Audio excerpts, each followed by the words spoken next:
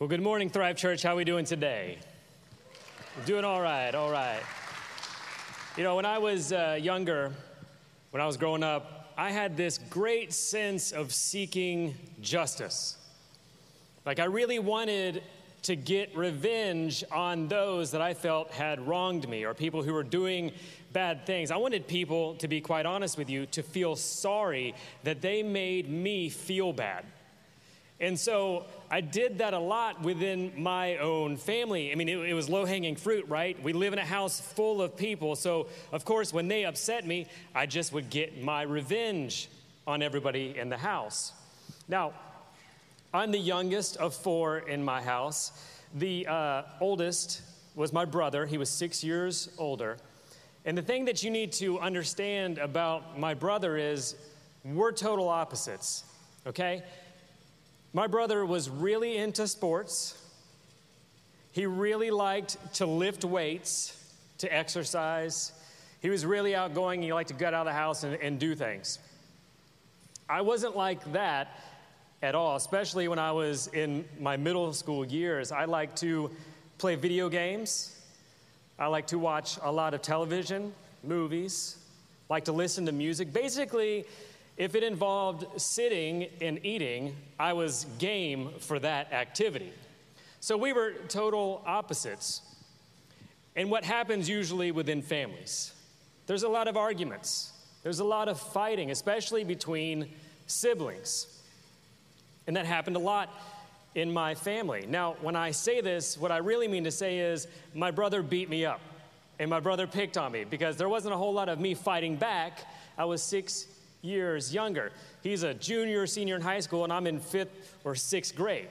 There wasn't a whole lot of competition in this area of fighting and defending myself.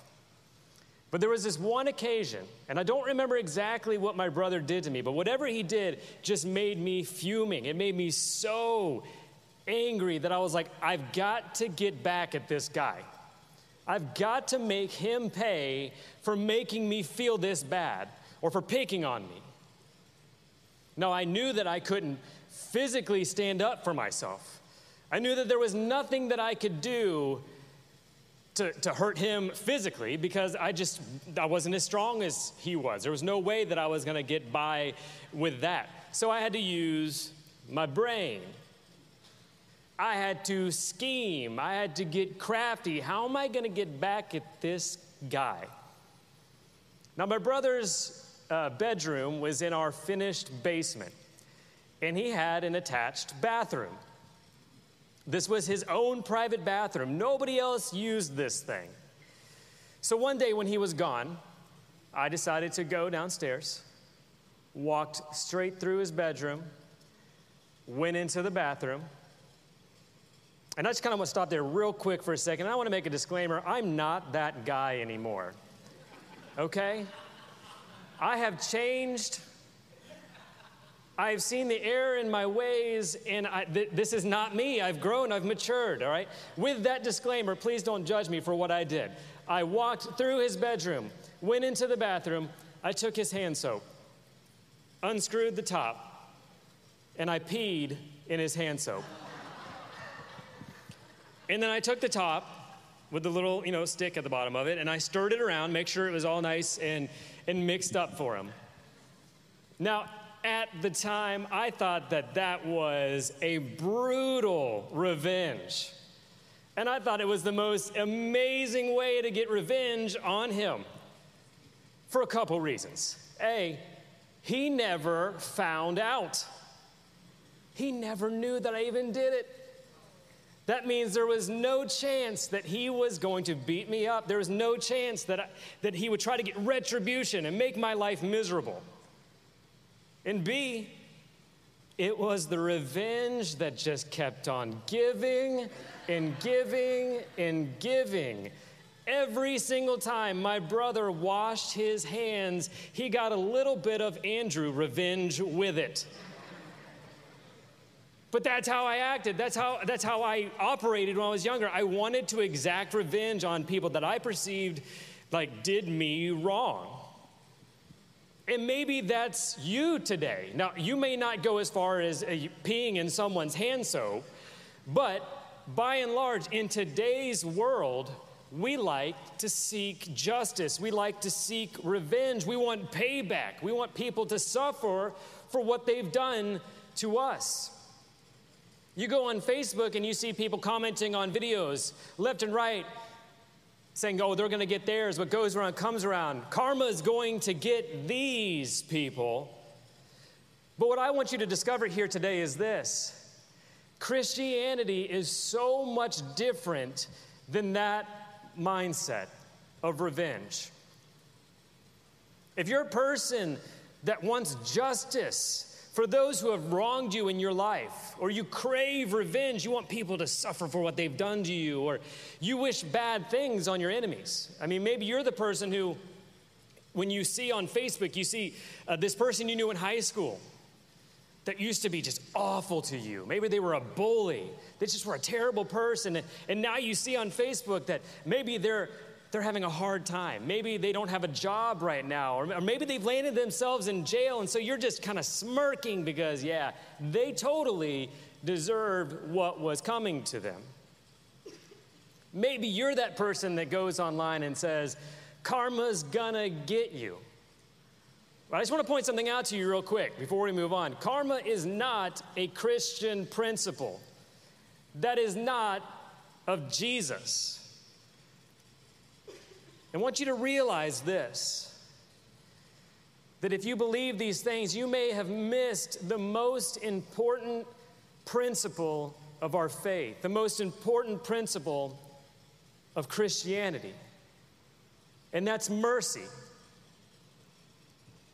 And to be honest with you, if you don't understand this principle of mercy and you don't live out mercy to others, then you have to question whether or not you're actually a follower of Jesus. And I know that sounds really, really harsh, but that's just how important mercy is within our faith. So if you have your Bibles handy, go ahead and turn to Acts chapter 13. We're going to be reading out of verse 36, and we're going to be reading about this guy named David. And David was the second king of Israel. He was a mighty leader, and under his leadership, Israel's military was so strong and it was flourishing. And many considered him one of the greatest kings in Israel's history, if not the greatest king of Israel's history. You can't write the history of Israel without even talking about David. That's just how important he was. As a matter of fact, he was so important that the Apostle Paul talked about him. He talked about him in a message while he was preaching to his fellow Jews. And this is what he says in Acts chapter 13, verse 36. For after David had done the will of God in his own generation, he died and was buried with his ancestors, and his body decayed. David had done the will of God in his own lifetime. How would you like to have that written about you when you die? You know, on your headstone, it says, "Here lies Sally. She did the will of God in her lifetime. She was made after God's own heart." I mean, that is so powerful. It's such a powerful statement to make. And that's what a guy like Paul thought about David, what kind of person David was. But you see, if you go back and you read the story of David and you read the entirety of his story that's found in Scripture, you and I would have a different thing to say about David. We would believe that he doesn't deserve this type of eulogy, at least not without some sort of asterisk beside his name. And why is that? I mean, even though David finished well, he finished his race well, he was a man after God's own heart. He did God's will in his lifetime. Even though he did this, he had a situation where he royally screwed up. I mean, he messed up big time. He messed up against God, and he messed up against everyone else. When David was king, Israel was in a lot of battles with a lot of surrounding areas, constantly in battle. And on one such occasion, David decided to stay back. He did not join them in battle. And while he was staying back at home, he was walking around and he noticed this beautiful woman named Bathsheba, and she was bathing, and he started to lust after Bathsheba. So he get his people to round her up and to bring her to him, and he gets her pregnant. David commits adultery. Now, you and I would think, well, that's bad enough. But David doesn't stop there. So here's the problem. Bathsheba, she's married. This is like an episode of Jerry Springer. Bathsheba is married. And so David's like, okay, I got to clean this mess up. I've got to backtrack here. I've made a mistake. I need to fix this. So he gets Uriah, Bathsheba's husband. He gets him drunk and tries to fool him into thinking that he's the dad. But here's the problem. That didn't work. His plan didn't work. He had to formulate a new plan. He had to make a new scheme. So he decides to send Uriah to the front lines of the battle in hopes that he would be killed, and that would solve all of his problems. Everything would go away. The problem would be swept under the rug, and he wouldn't have to worry about it anymore. And that's exactly what happened. Uriah was killed on the front lines. Now, listen to what was said after that in 2 Samuel chapter 11, starting with verse 26. When Uriah's wife heard that her husband was dead, she mourned for him. When the period of mourning was over, David sent for her and brought her into the palace, and she became one of his wives. Then she gave birth to a son. But the Lord was displeased with what David had done. God was very displeased with what David had done. And in our books, if we were in charge, if we were God, that really would be the end of it. We would have just killed David, put him to death, sentenced him to death. At the very least, we would have plagued him with like sores, or we'd have given him leprosy, and then we may have paralyzed him and then struck him blind, made him suffer for a couple years in that misery, and then strike him dead. Because we would believe that he was deserving of that punishment for what he had done, for the despicable things that he had done. And in our culture of off with their heads and they get what they deserve, and I'm glad they got hurt because they hurt me, David surely would have been dead had we been the ones in charge, had we been the ones calling the shots, had we been God. But there is a mystery to all of this. A mystery to the kingdom of God, what he employs on us. And this mystery is a mystery of mercy. See, karma doesn't have mercy in it. Karma says you get what you deserve. What goes around comes around. You deserve everything that comes at you. But mercy isn't like that at all. Mercy isn't for those who deserve it, in fact. Here's what mercy is, and this is your big idea for the day. Mercy is for those who don't deserve it. Mercy is for those who don't deserve it. David surely did not deserve mercy. He didn't deserve mercy for all the sins that he committed. But here's the thing. When David was confronted with the sins that he had committed, he didn't start making excuses. He didn't try to shift the blame. He didn't go around saying like, well, this is all Bathsheba's fault, okay? I mean, if she had just bathed somewhere else, then I wouldn't have lusted after her, and that's her fault. That's not my fault. She did this. He didn't do any of that. In fact, he got on his hands and knees, and he sought God. And one of his prayers is actually recorded in Psalm 51. He wrote this after Nathan had confronted him about what he had done and how God was displeased with him. And this is what it said in Psalm 51, verse 1. Have mercy on me, O God, because of your unfailing love, because of your great compassion, blot out the stain of my sins. And he goes on to say in verse 17, the sacrifice you desire is a broken spirit. You will not reject a broken and repentant heart, O God. David cried out, have mercy on me, God. Have mercy on me, he says, because of your compassion, because of your unfailing love. David was broken, and he was repentant. And he believed, and he pleaded for the mercy of God. David was in distress over what he had done. And here's what David did in his distress, and here's what we can learn from David and what he did in his distress. The first thing is this: David appealed to the mercies of heaven. He appealed to the mercies of heaven. He appealed to God's mercies. He knew that he didn't deserve it. He had committed adultery.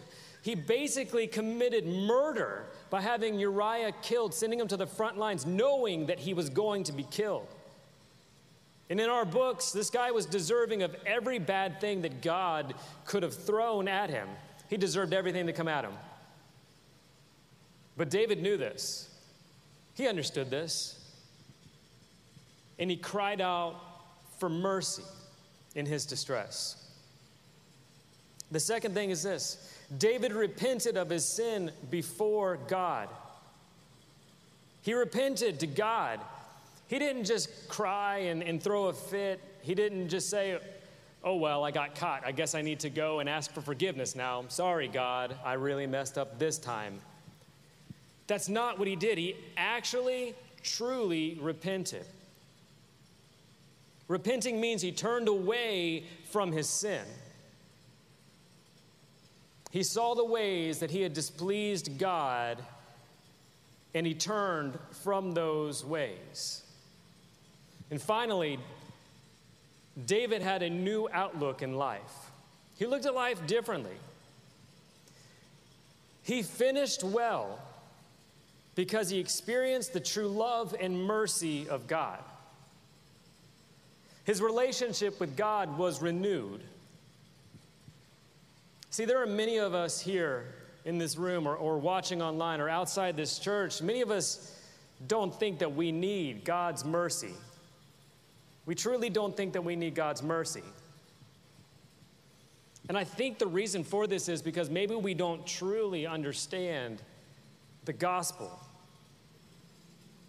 If you think what David did to Uriah was bad, I've got something to tell you. There's someone that has done something just as bad here in this room, watching at home, outside of this building. There's someone just as bad. It's you and it's me. We did to Jesus what David did to Uriah. Our sins nailed Jesus to the cross. But you know what God did?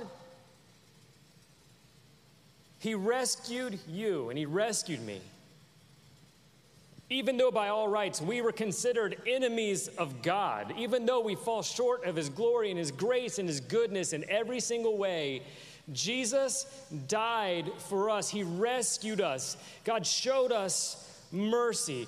That is the gospel.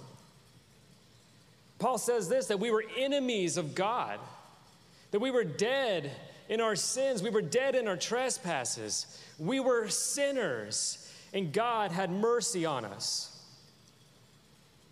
God had mercy on us for the same reason that he had mercy on David, because of his compassion and because of his unfailing love.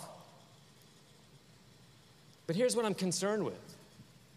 Here's what will happen to us if we don't understand this concept of mercy, this principle of mercy, and how important it is for us to live this out in our own lives. This is what will happen to you. You will be harsh and critical to those who have hurt you if you don't understand how mercy met you. Now, I've shared in the past my issues with anger and how I've dealt with this my entire life. As I was talking about at the beginning of the message, clearly, I've dealt with anger my whole life. And I've dealt with things in the wrong way, seeking revenge, wanting people to pay, wanting people to feel bad for how they made me feel.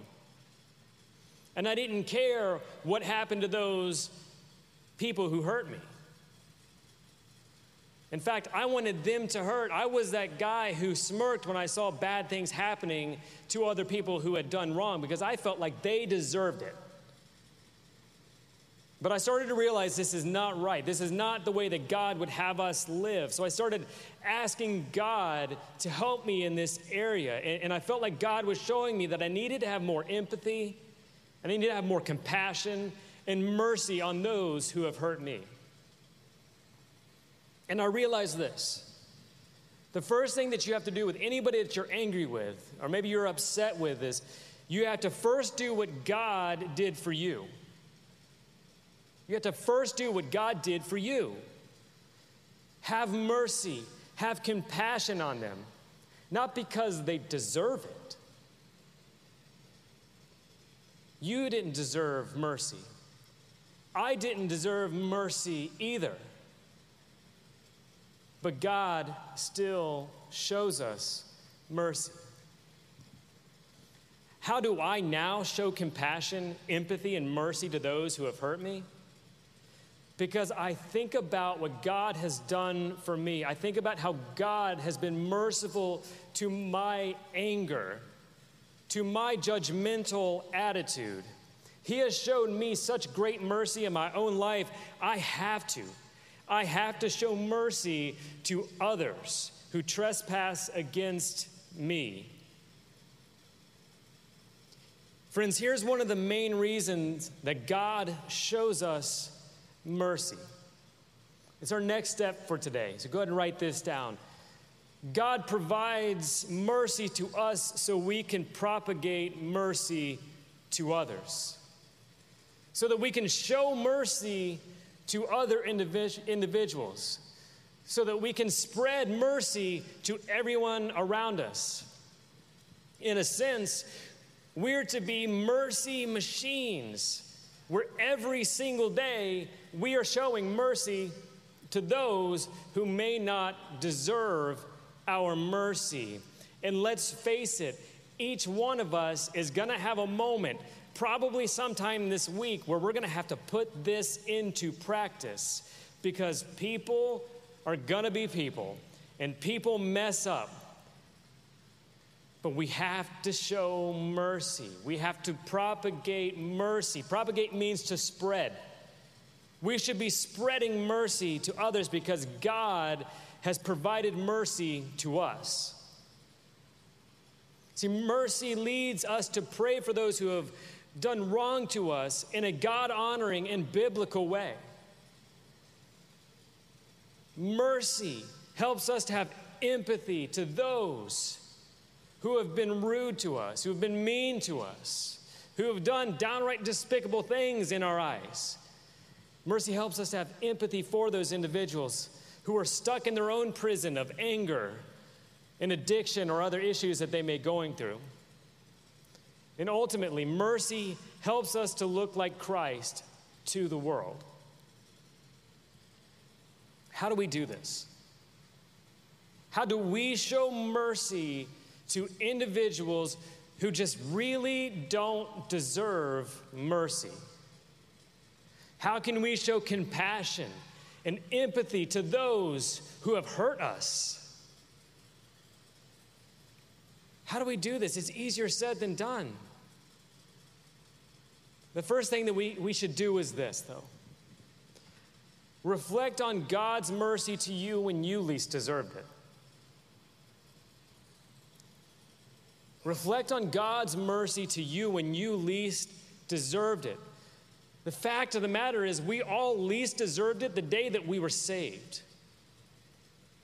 We were sinners, undeserving of grace. We fell short of God's glory every single day. We messed up. We hurt people. We were sinners. Yet God still rescued us. God still had mercy on us. The Apostle Paul knew all about this. He wrote at one point, "I am the chief of sinners," meaning that he believed that he was the worst sinner of all. And in writing to the church of Rome in Romans 5, he talks about how we were still sinners, yet we were still sinners. Christ died for us. Now, I'm human. I wouldn't do a lot of things for my enemies. I mean, I peed in my brother's hand soap. That's the kind of thing that I did to my enemy at the time. And for a lot of us in this room, we want to get back at those who we consider our enemies. We want to see them fall. We want to see them struggle. But here's what Jesus did to his enemies. Christ gave his all for the enemies that he had. And who are Christ's enemies? It's us. We're sinners. We do wrong. We would be considered enemies of Christ. But despite this, God still sent Jesus to die for you, for me, for everybody. God still showed us mercy despite the fact that we are sinners and we don't deserve it. When you realize this, when you start to really understand this, it changes your life.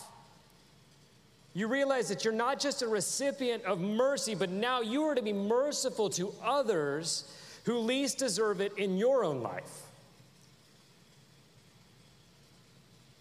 Second thing is this: realize that you did nothing for God to show you mercy. Your goodness, your acts of good deeds, if you helped an elderly person cross the street, or you gave to a bunch of charitable organizations, none of that has prodded God to show you mercy. In fact, I think that we can all agree that humanity is really good at messing up. We're really good at falling short and ultimately breaking God's heart with our actions and the things that we say. But despite our sinful nature, God showed you and he showed me mercy. You can't earn the mercy of God. Knowing this should touch us powerfully. It should speak volumes to us. People don't deserve mercy from God, yet God is merciful. People don't deserve mercy from us, yet we should be merciful. Now, merciful doesn't mean that you go running back into abusive relationships. It doesn't mean that you need to be best friends with those who have hurt you or put you down or made you feel bad. It doesn't mean any of that. But what this does mean is this: being merciful to those who have hurt you means that you are able to forgive those individuals even if they don't forgive you or they don't offer an apology to you for what they have done. Jesus said, "Father, forgive them, for they know not what they do." Father, forgive them. They don't know how much they're hurting me. We should take this same stance too. You know, and the more that you're in touch with God's mercy towards you, the more in touch you're going to be with God's mercy towards others through you. You'll understand this better. If you harbor unforgiveness or bitterness or hatred or mistrust to others, then maybe you've never truly experienced the mercy that God has given to you. Maybe you've never realized all that God does to forgive and show you mercy. And finally, relish in the beauty of our loving, good, and merciful God. Relish in his goodness, his mercy, his love. Understanding this, realizing what he has done for you, should spur us into a deeper love and worship of our God. How often do you pause to thank God for the mercy that he shows to you on a daily basis? Do you consider all that he has done, the mercy that he shows to you? Or do you continually ask for more and more and more? God, give me this, give me this, give me this, but you're not asking for mercy, and you're not thanking him for the mercy that he gives to you every moment of every day. In the book of Luke, we see a story of Jesus healing 10 lepers. And in the story, Jesus is walking by, and these 10 individuals with leprosy, they're shouting out, "Jesus, have mercy on us, heal us." And Jesus heals all of them. And they scatter. And then one of the individuals returns, completely healed, singing the praises of God for the mercy that was given to him, for the healing that he received. And Jesus actually gets offended. And he starts asking, where are the other 9? Why are they not coming back, singing the praises of God, giving God all the glory for what has happened to them, for the mercy that they have received? Where are they? Are you one of the 9? Or are you the one giving thanks for the mercy that you have received? God showed you grace and mercy. You and I, we didn't deserve it. There was nothing that we could do to earn this grace and mercy. So we have to ask the question, what are we going to do with this mercy that we have been given, this gift of mercy? What are we going to do with it? Are we just going to hold on to it, not let go of it, think it's not a big deal? Or are we going to take the mercy that was given to us and begin to show mercy to others so that they can see Christ in us? Let's pray. Father, we thank you so much for this mercy that you give to us every single day. We know that we don't deserve it. We know that we're human, we mess up. We deserve punishment. But you, in your loving goodness, show us mercy.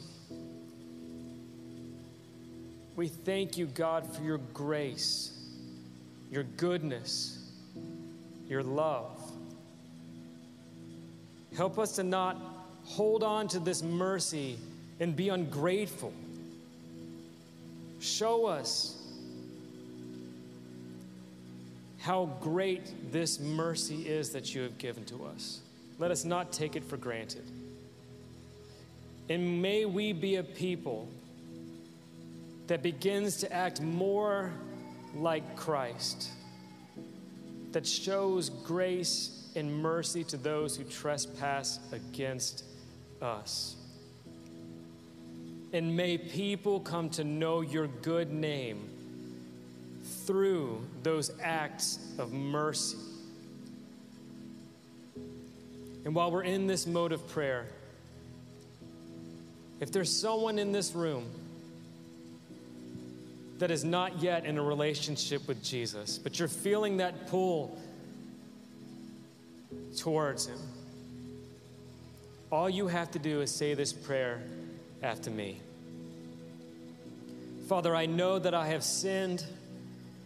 I know that I have fallen short of your glory in every way. But I know that you sent your son Jesus to die for me. I believe that Jesus was crucified, buried, and he rose again, and it was through that act that I have been made right with you. Today, here and now, I choose you, Jesus, to be in relationship with you. And it's in your precious name that we pray these things. Amen.